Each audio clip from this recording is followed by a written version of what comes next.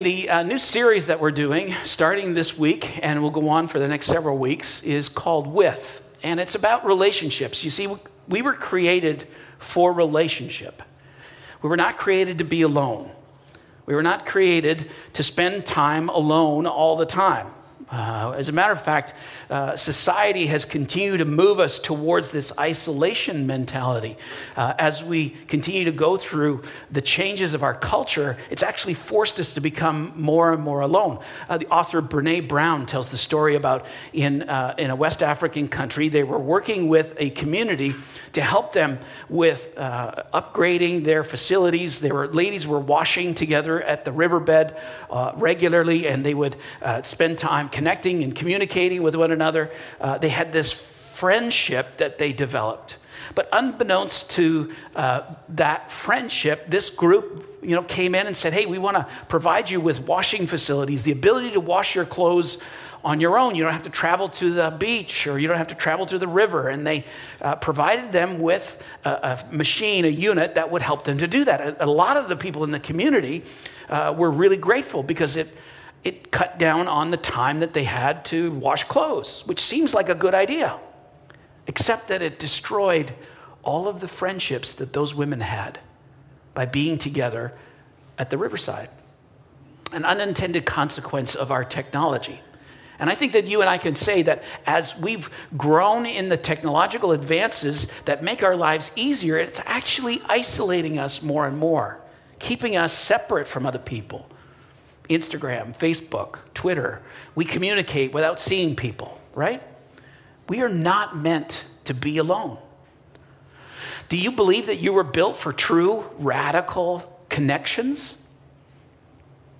Even if you're an introvert, you're supposed to be connected with a group of people. All right, all you introverts in the room, I won't ask you to raise your hand because that would just embarrass you unconditionally. I mean, all the introverts would be like, no, don't make me do that. But introverts, you need relationships too. Extroverts, we could probably do with a couple more. But introverts, you all need relationships just like we do. From the moment you were born, you were hardwired for relationship. Just think about all the studies that you've heard about children that have been separated from their birth parents and not been adopted right away. And they're gone into the foster system and they have this lack of connection, right? Bonding. It's so crucial, right from the moment we're born all the way through to the time that we die. We need people in our life. And then along comes COVID, right? It destroyed all of the places where we get to see people. It's this government said you can't meet, which I agreed with at the time. I mean, it was important that we did that. But what it did was it kept us from connecting with people. And then that village of people that you rely on, you were told that you can't meet with them either. And so all you had left with this was this really narrow group of friends. And if you're single, or you're widowed, if you went through that whole period, you were left alone. Many of us were forced to stay with just a handful of people. And now that we're coming out of this, I want to remind you that you were meant for relationships. Just imagine this. Do you know that you're actually built for the following? You are built for long, meaningful conversations with people who have known you for years and who would give you their kidney. You need people like that in your life. You need people in your life who will show up with a pizza and paper plates and just come over and help you because they are allowed to intrude, right? Remember, I talked to you about refrigerator rights a while ago, right? You need people like that in your life. You need people in your life that you can make an unscheduled, unhurried visit with. That there's no time limit. There's no, it's about time you go now, right? You need people that you can scream at, that you can yell at, and who love you anyway. We need people who show up early and stay to help clean up, right? Those are the kinds of friends we need. We need people who hurt you and who you hurt and stick it out nonetheless. No ghosting allowed. And we need people who live on mission with us. They believe that God is calling us to something greater, that there's a group of people in my life that I can serve with and love with and serve others with and love on others with. People who we belong to. But I've got a confession for you. I've hurt people. Some of you are nodding. You're going, yes, you have. And you've hurt me.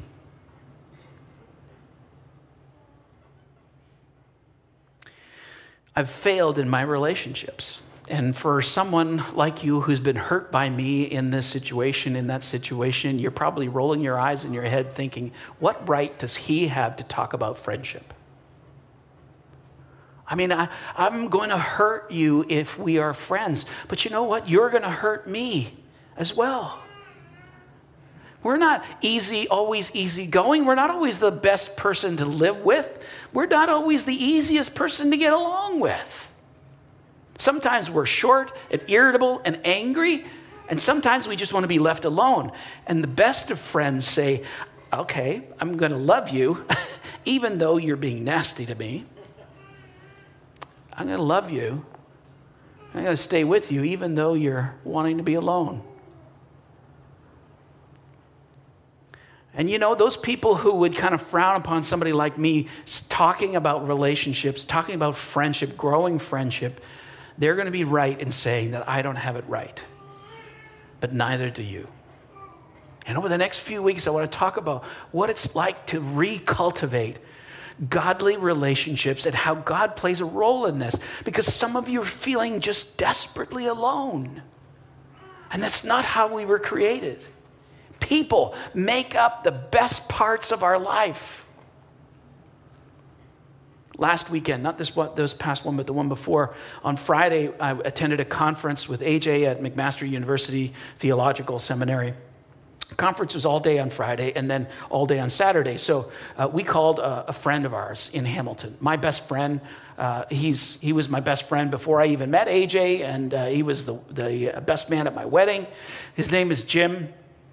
Jim is kind of like this, the bad boy kind of guy, right? He always was. He would always kind of push the boundaries. He'd always kind of want to break the rules, but not too far. His wife's name is Mary Jane, and he calls her Bobby. I don't know why.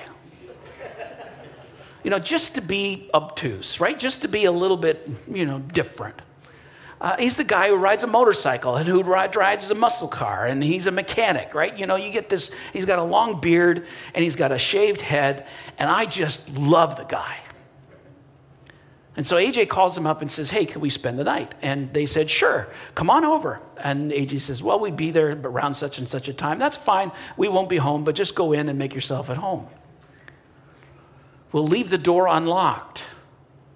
So there we are. We get to their house. We open the door. Nobody's home. Beautiful house, all nice and clean. Walk in, and we make ourselves at home. We open the fridge, get what we want, lay down on the couch, put my feet up, move all our stuff in. That's the kind of friends that you're looking for, aren't you?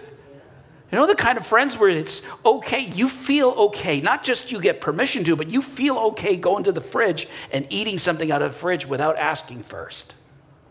That's the kind of friends that you want to have and you want to cultivate. The best parts of our life is the people in our life.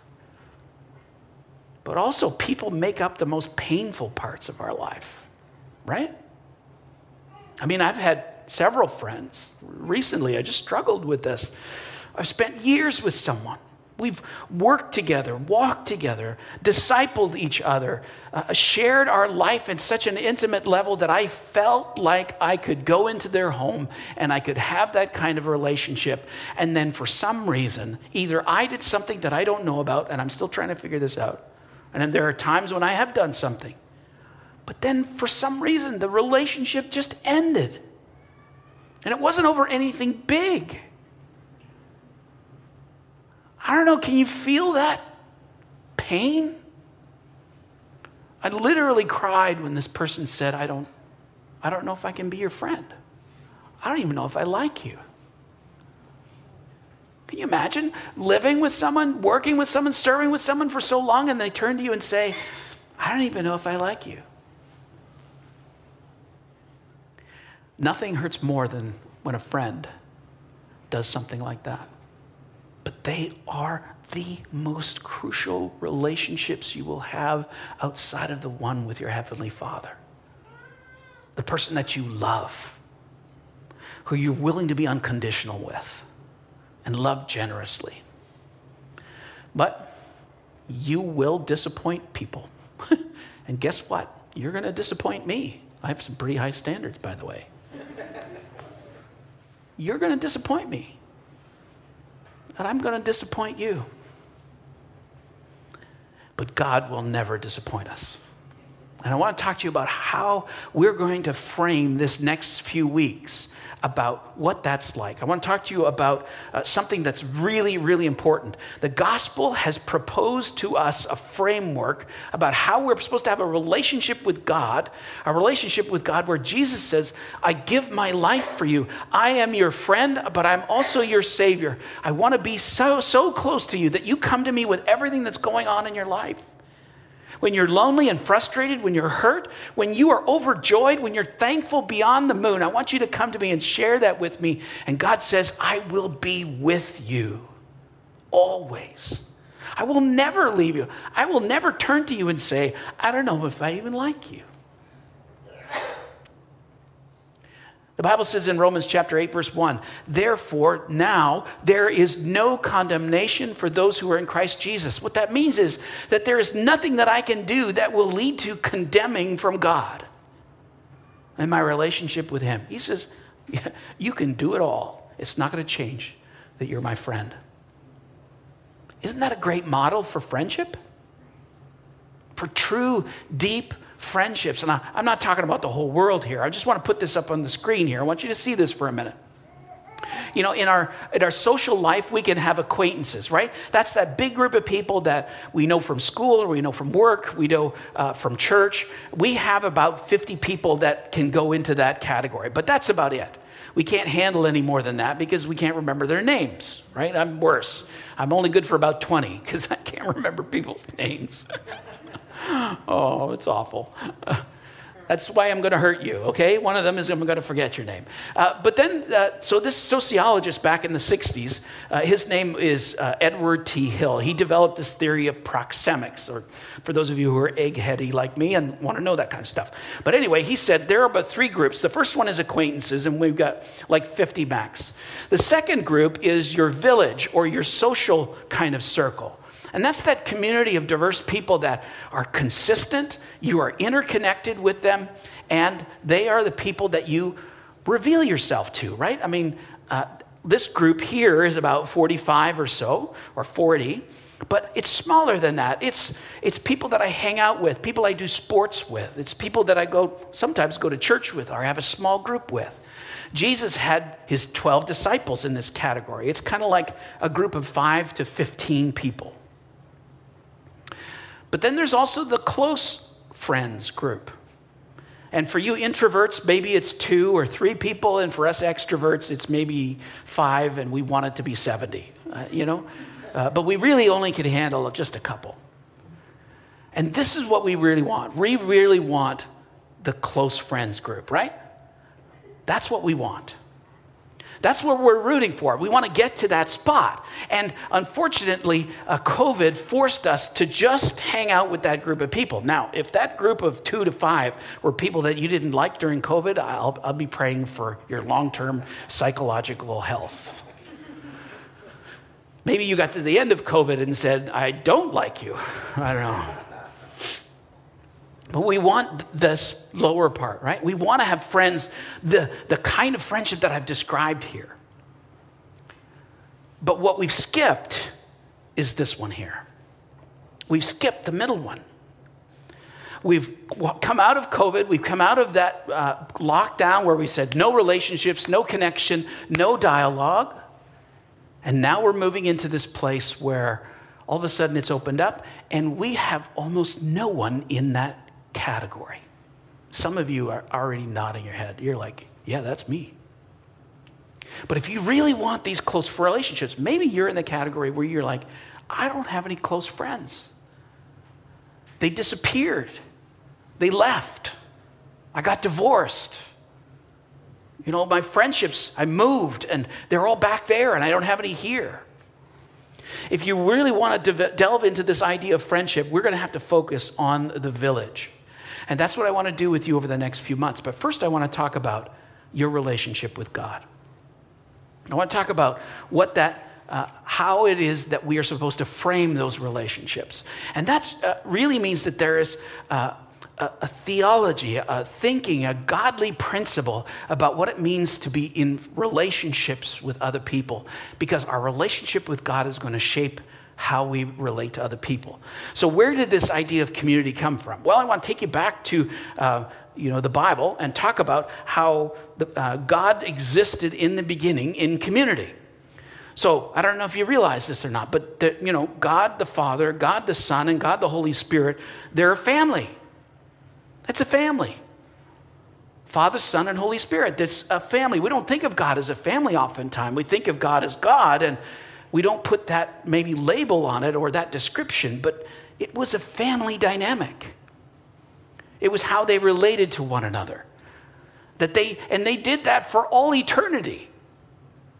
You imagine being stuck with 3 people in your family for all eternity? I hope you love each other, right? They loved each other. Colossians chapter 1, I'm going to put it up on the screen here. You can follow along. Christ is the visible image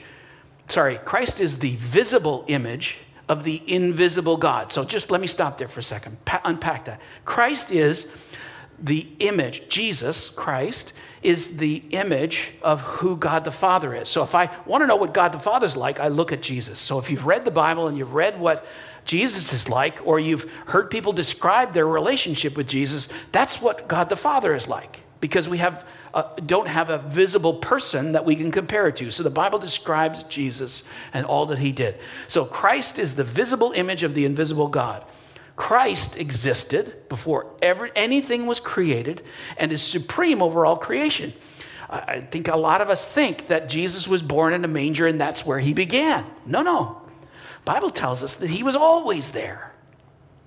That he was there before everything was created. For through him, that is Christ, God created everything in the heavenly realms and on earth. Christ made the things that we can see and the things that we can't see, such as thrones, kingdoms, rulers, and authorities in the unseen world. Everything was created through him and for him. He, that's Christ, existed before anything else, and he holds all creation together. So this relationship between God the Father and Jesus Christ, and their relationship is eternal. They were a family together.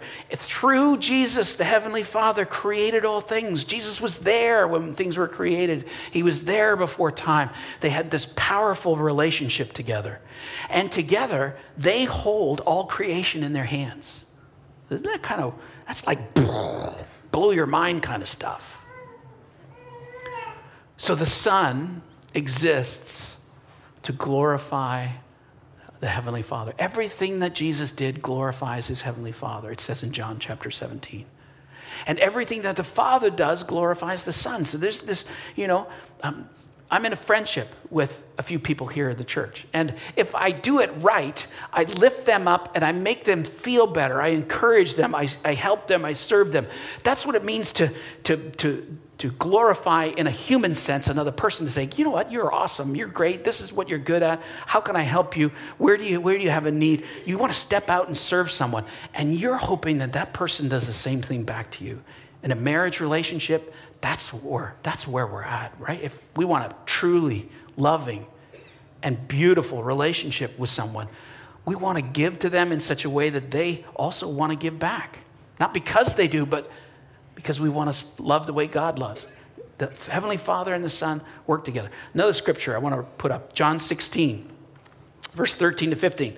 When the Spirit of truth comes, so this is Jesus speaking, he, that is the Holy Spirit, will guide you into all truth. The Holy Spirit will not speak on his own, but will tell you what the Holy Spirit has heard. The Holy Spirit will tell you about the future. The Holy Spirit will bring me glory by telling you whatever he receives from me. So there's such close relationship between the Holy Spirit and Jesus that Jesus' thoughts are being communicated to us by the Holy Spirit. All that belongs to the Father is mine. This is why I said the Spirit will tell you whatever he receives from me. God created us out of the relationship that he had between Father, Son, and Holy Spirit. They looked at each other in Genesis chapter 1 and said, let us make human beings in our image. In the image of God, they were created. It's out of relationship that we were created. God created us out of relationship, not to be self-seeking, not to be rude, but to be selfless, to be intimate in our relationships, to be moment by moment in our connections, for it to be beautiful. That's what we're seeking for. And that's what I want to walk us through. What the divine, what the godly can say to us as we reach out as friends to people in our lives. I guarantee you it's going to take some work from you, right?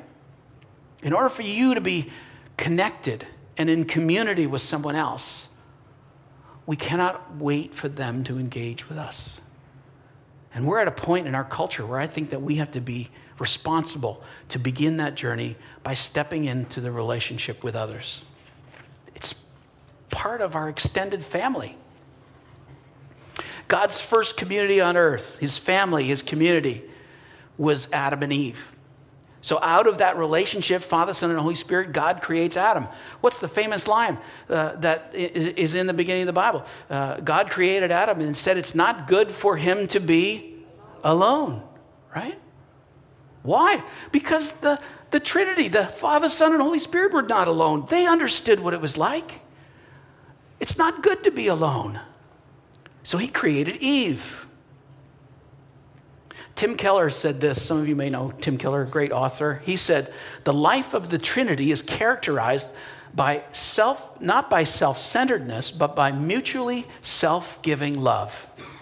When we delight and serve someone else, we enter into a dynamic orbit around him or her, centered on their interests and desires that create a dance, particularly if there's three persons, each of whom moves around the other two. If you have a relationship and you've got a friend group, you know the delight that it can be when you are entered into this selfless, others-centered relationship. And you also know what it is to be alone. When someone has been selfish and someone has said no, or they just shut you off. We were built for a relationship, first and foremost, with God. And if we put God first, we have this wonderful example about how we're supposed to relate to God and how he's supposed to relate to us. And then we can take that and build relationships with other people. Now, I want you to think about heaven for a minute. Anybody want to go there soon? Has life been tough enough that you think to yourself, my goodness, it would be nice if heaven came soon. I mean, I want all my family to come with me, but, there are days, right? But I want you to think about heaven, how the Bible describes it. When we pray the Lord's Prayer, there's a prayer in there, a phrase in there that says, your kingdom come, your will be done, what? On earth as it is in heaven. On earth as it is in heaven. Your kingdom come and your will be done. God, your will is up there. No, it's not up there. We're praying that it would come down here. That your will, the kind of relationship that I have with you, God, it works for relationships too. God, I want your kingdom relationship with me to be the kind of relationship that I have with other people. I want your will, the will that you have for us a plan that is good, to set healthy boundaries, sure, to be in relationship, just like you were in relationship with your Son and with the Holy Spirit. I want that relationship here on earth as it was in heaven. And I want to have that with other people. And I want to have that God-intended kind of relationship. So over the next couple of weeks, I want to share with you a couple of thoughts about some things. I'm going to ask Janice to put the next slide up. Not the scripture verse, but the next one. Here it is. There are 5 patterns that I want to talk about over the next one. 5 heavenly patterns that I want to dig into each week that we're together.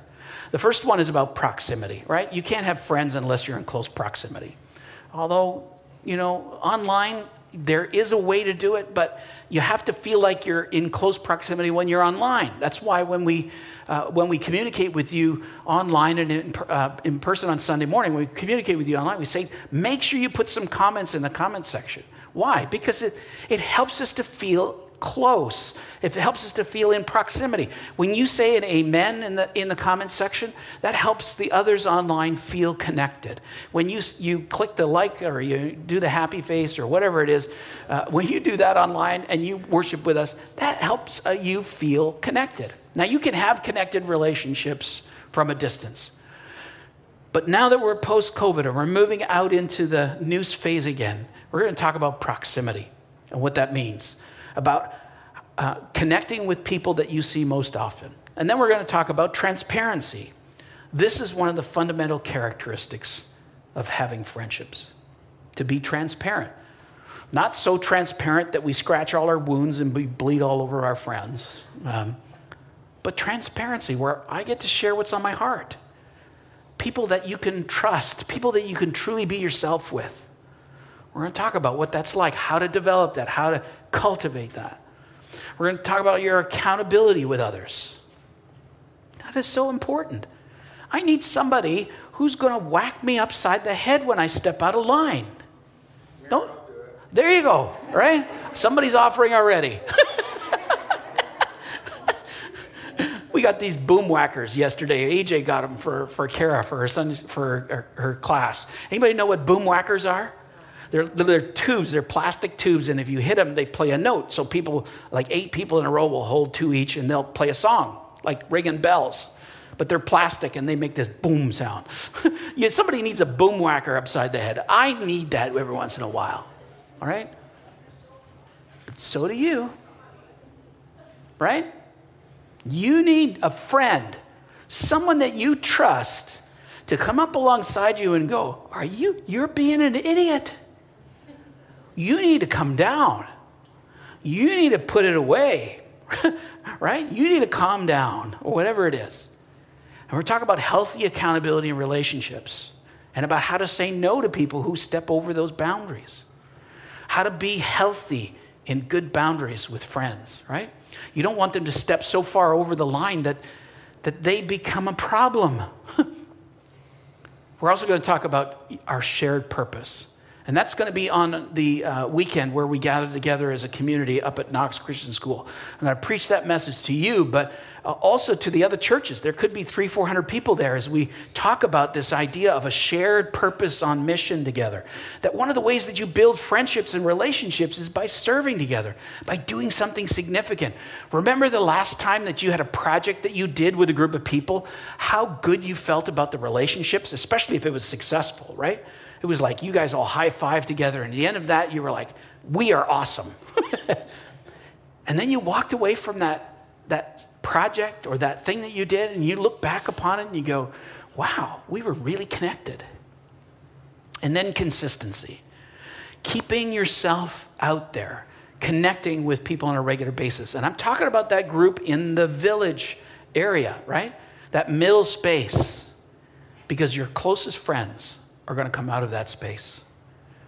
I think this is one of the things that we are going to be needing to focus on in the next while. Here's a couple of reasons. One, you need close friends that you can trust. You're only going to be able to see who you like and who likes you when you engage in that larger group of people. Another reason is because when you see that larger group of people and you find someone who's close to you, that is a relationship that is going to be like iron sharpens iron, the Bible says. You will get better because of the people in your life. And that's part of what we're called to be here on earth. That's the discipling relationship. Like, who are the wise people and people who are going to be part of my life? And another thing is that if you're connected with a group of people, you can share with them the great news about your relationship with God because they already trust you. I would never ask you to go to step up to someone who you don't know at all and talk about the fact that you went to church on Sunday and had a great time. They wouldn't care. Why would you say it to them, right? They're like, so what? I went to basketball on Thursday. I mean, I want you to be able to share your story with people that you already connect with, that who like you and you want to hang around with. And that's the way that we get to share the message of the gospel. All of that is what we're working towards in this next series, right? That small group of friends that's going to bring about a difference in your life. That you have, some of you have fun friends, and some of you have wise friends, and some of you have, friends that are always making plans for you, and people who, friends that are cheer you on. You need a group of people to do that, because one person can't be that for you. Maybe some of you know this. When you want to have fun, you call this person on the phone, right? And if you need advice and wisdom, you call that person. Some of you know this, right? You need a group of people in your core who are going to represent the great goodness of God in your life. All of the glory of God in a friendship relationship, because we're not able to do it on our own. C.S. Lewis wrote this about a friend of his that passed away. C.S. Lewis and R.R. Tolkien, the guy who wrote the Lord of the Rings series, and C.S. Lewis, who wrote the Narnia Chronicles, they had a group of friends together. They called themselves a writing group. I can't remember the name of the group at the moment. It just escapes me. But the Inklings, right. Thank you, Dan. That's good. He's got points right there. That guy, he probably Googled it while he's sitting there. The Inklings. So C.S. Lewis was talking to his friend Tolkien, and he said this: in each of my friends, there's something that only some other friends can fully bring out. By myself, I'm not large enough to call the whole man into activity. I want other lights, other than my own, to show all my facets. And then they were talking about a friend of theirs, Charles, who had died. He said, now that Charles is dead, I shall never see Ronald's reaction to specifically a Charles joke. Ronald Tolkien, his name was Ronald. So he's saying, look, Charles is the one who made Tolkien laugh. And now that he's gone, I'm never going to see Tolkien like that again. Because he brought out something in him that I couldn't. I shall never see Ronald's reaction. Far from having more of Ronald, having him to myself, now that Charles is away, I actually have less. When you have a group of friends, you have more than what you had together. I think that maybe the question that I'm asking here is not about how to make friends so much as how can I belong to an intimate community of people? And that's our journey over the next couple of weeks. Would you come back and bring someone? Bring someone who is feeling lonely, disconnected, who needs a community. Bring someone who is out there and who's gregarious and who loves to connect, and bring them to connect with this group of people. We'd love to be able to share the journey of Jesus and the growth of friendship together as we connect. That's the journey that we're on over the next couple of weeks. Let's pray. Father in heaven, thank you for the fact that you were in such great friendship with one another. It just boggles my mind to think that you got to talk together for all eternity and not have any of the messy stuff that goes on in my friendships. Lord, I just really am amazed at how you support one another and care for one another, and you represent each other so well. Lord, help my friendships to be like that. Each one of us here would want to be the kind of friend that you are to your Heavenly Father. Lord, help us to be the kind of person that someone else is looking for in a friend. Lord, as we move towards you, we're going to become more like you. Help us to change and transform into the people that you want us to be so that others can see who you are. In Jesus' name we pray. Amen.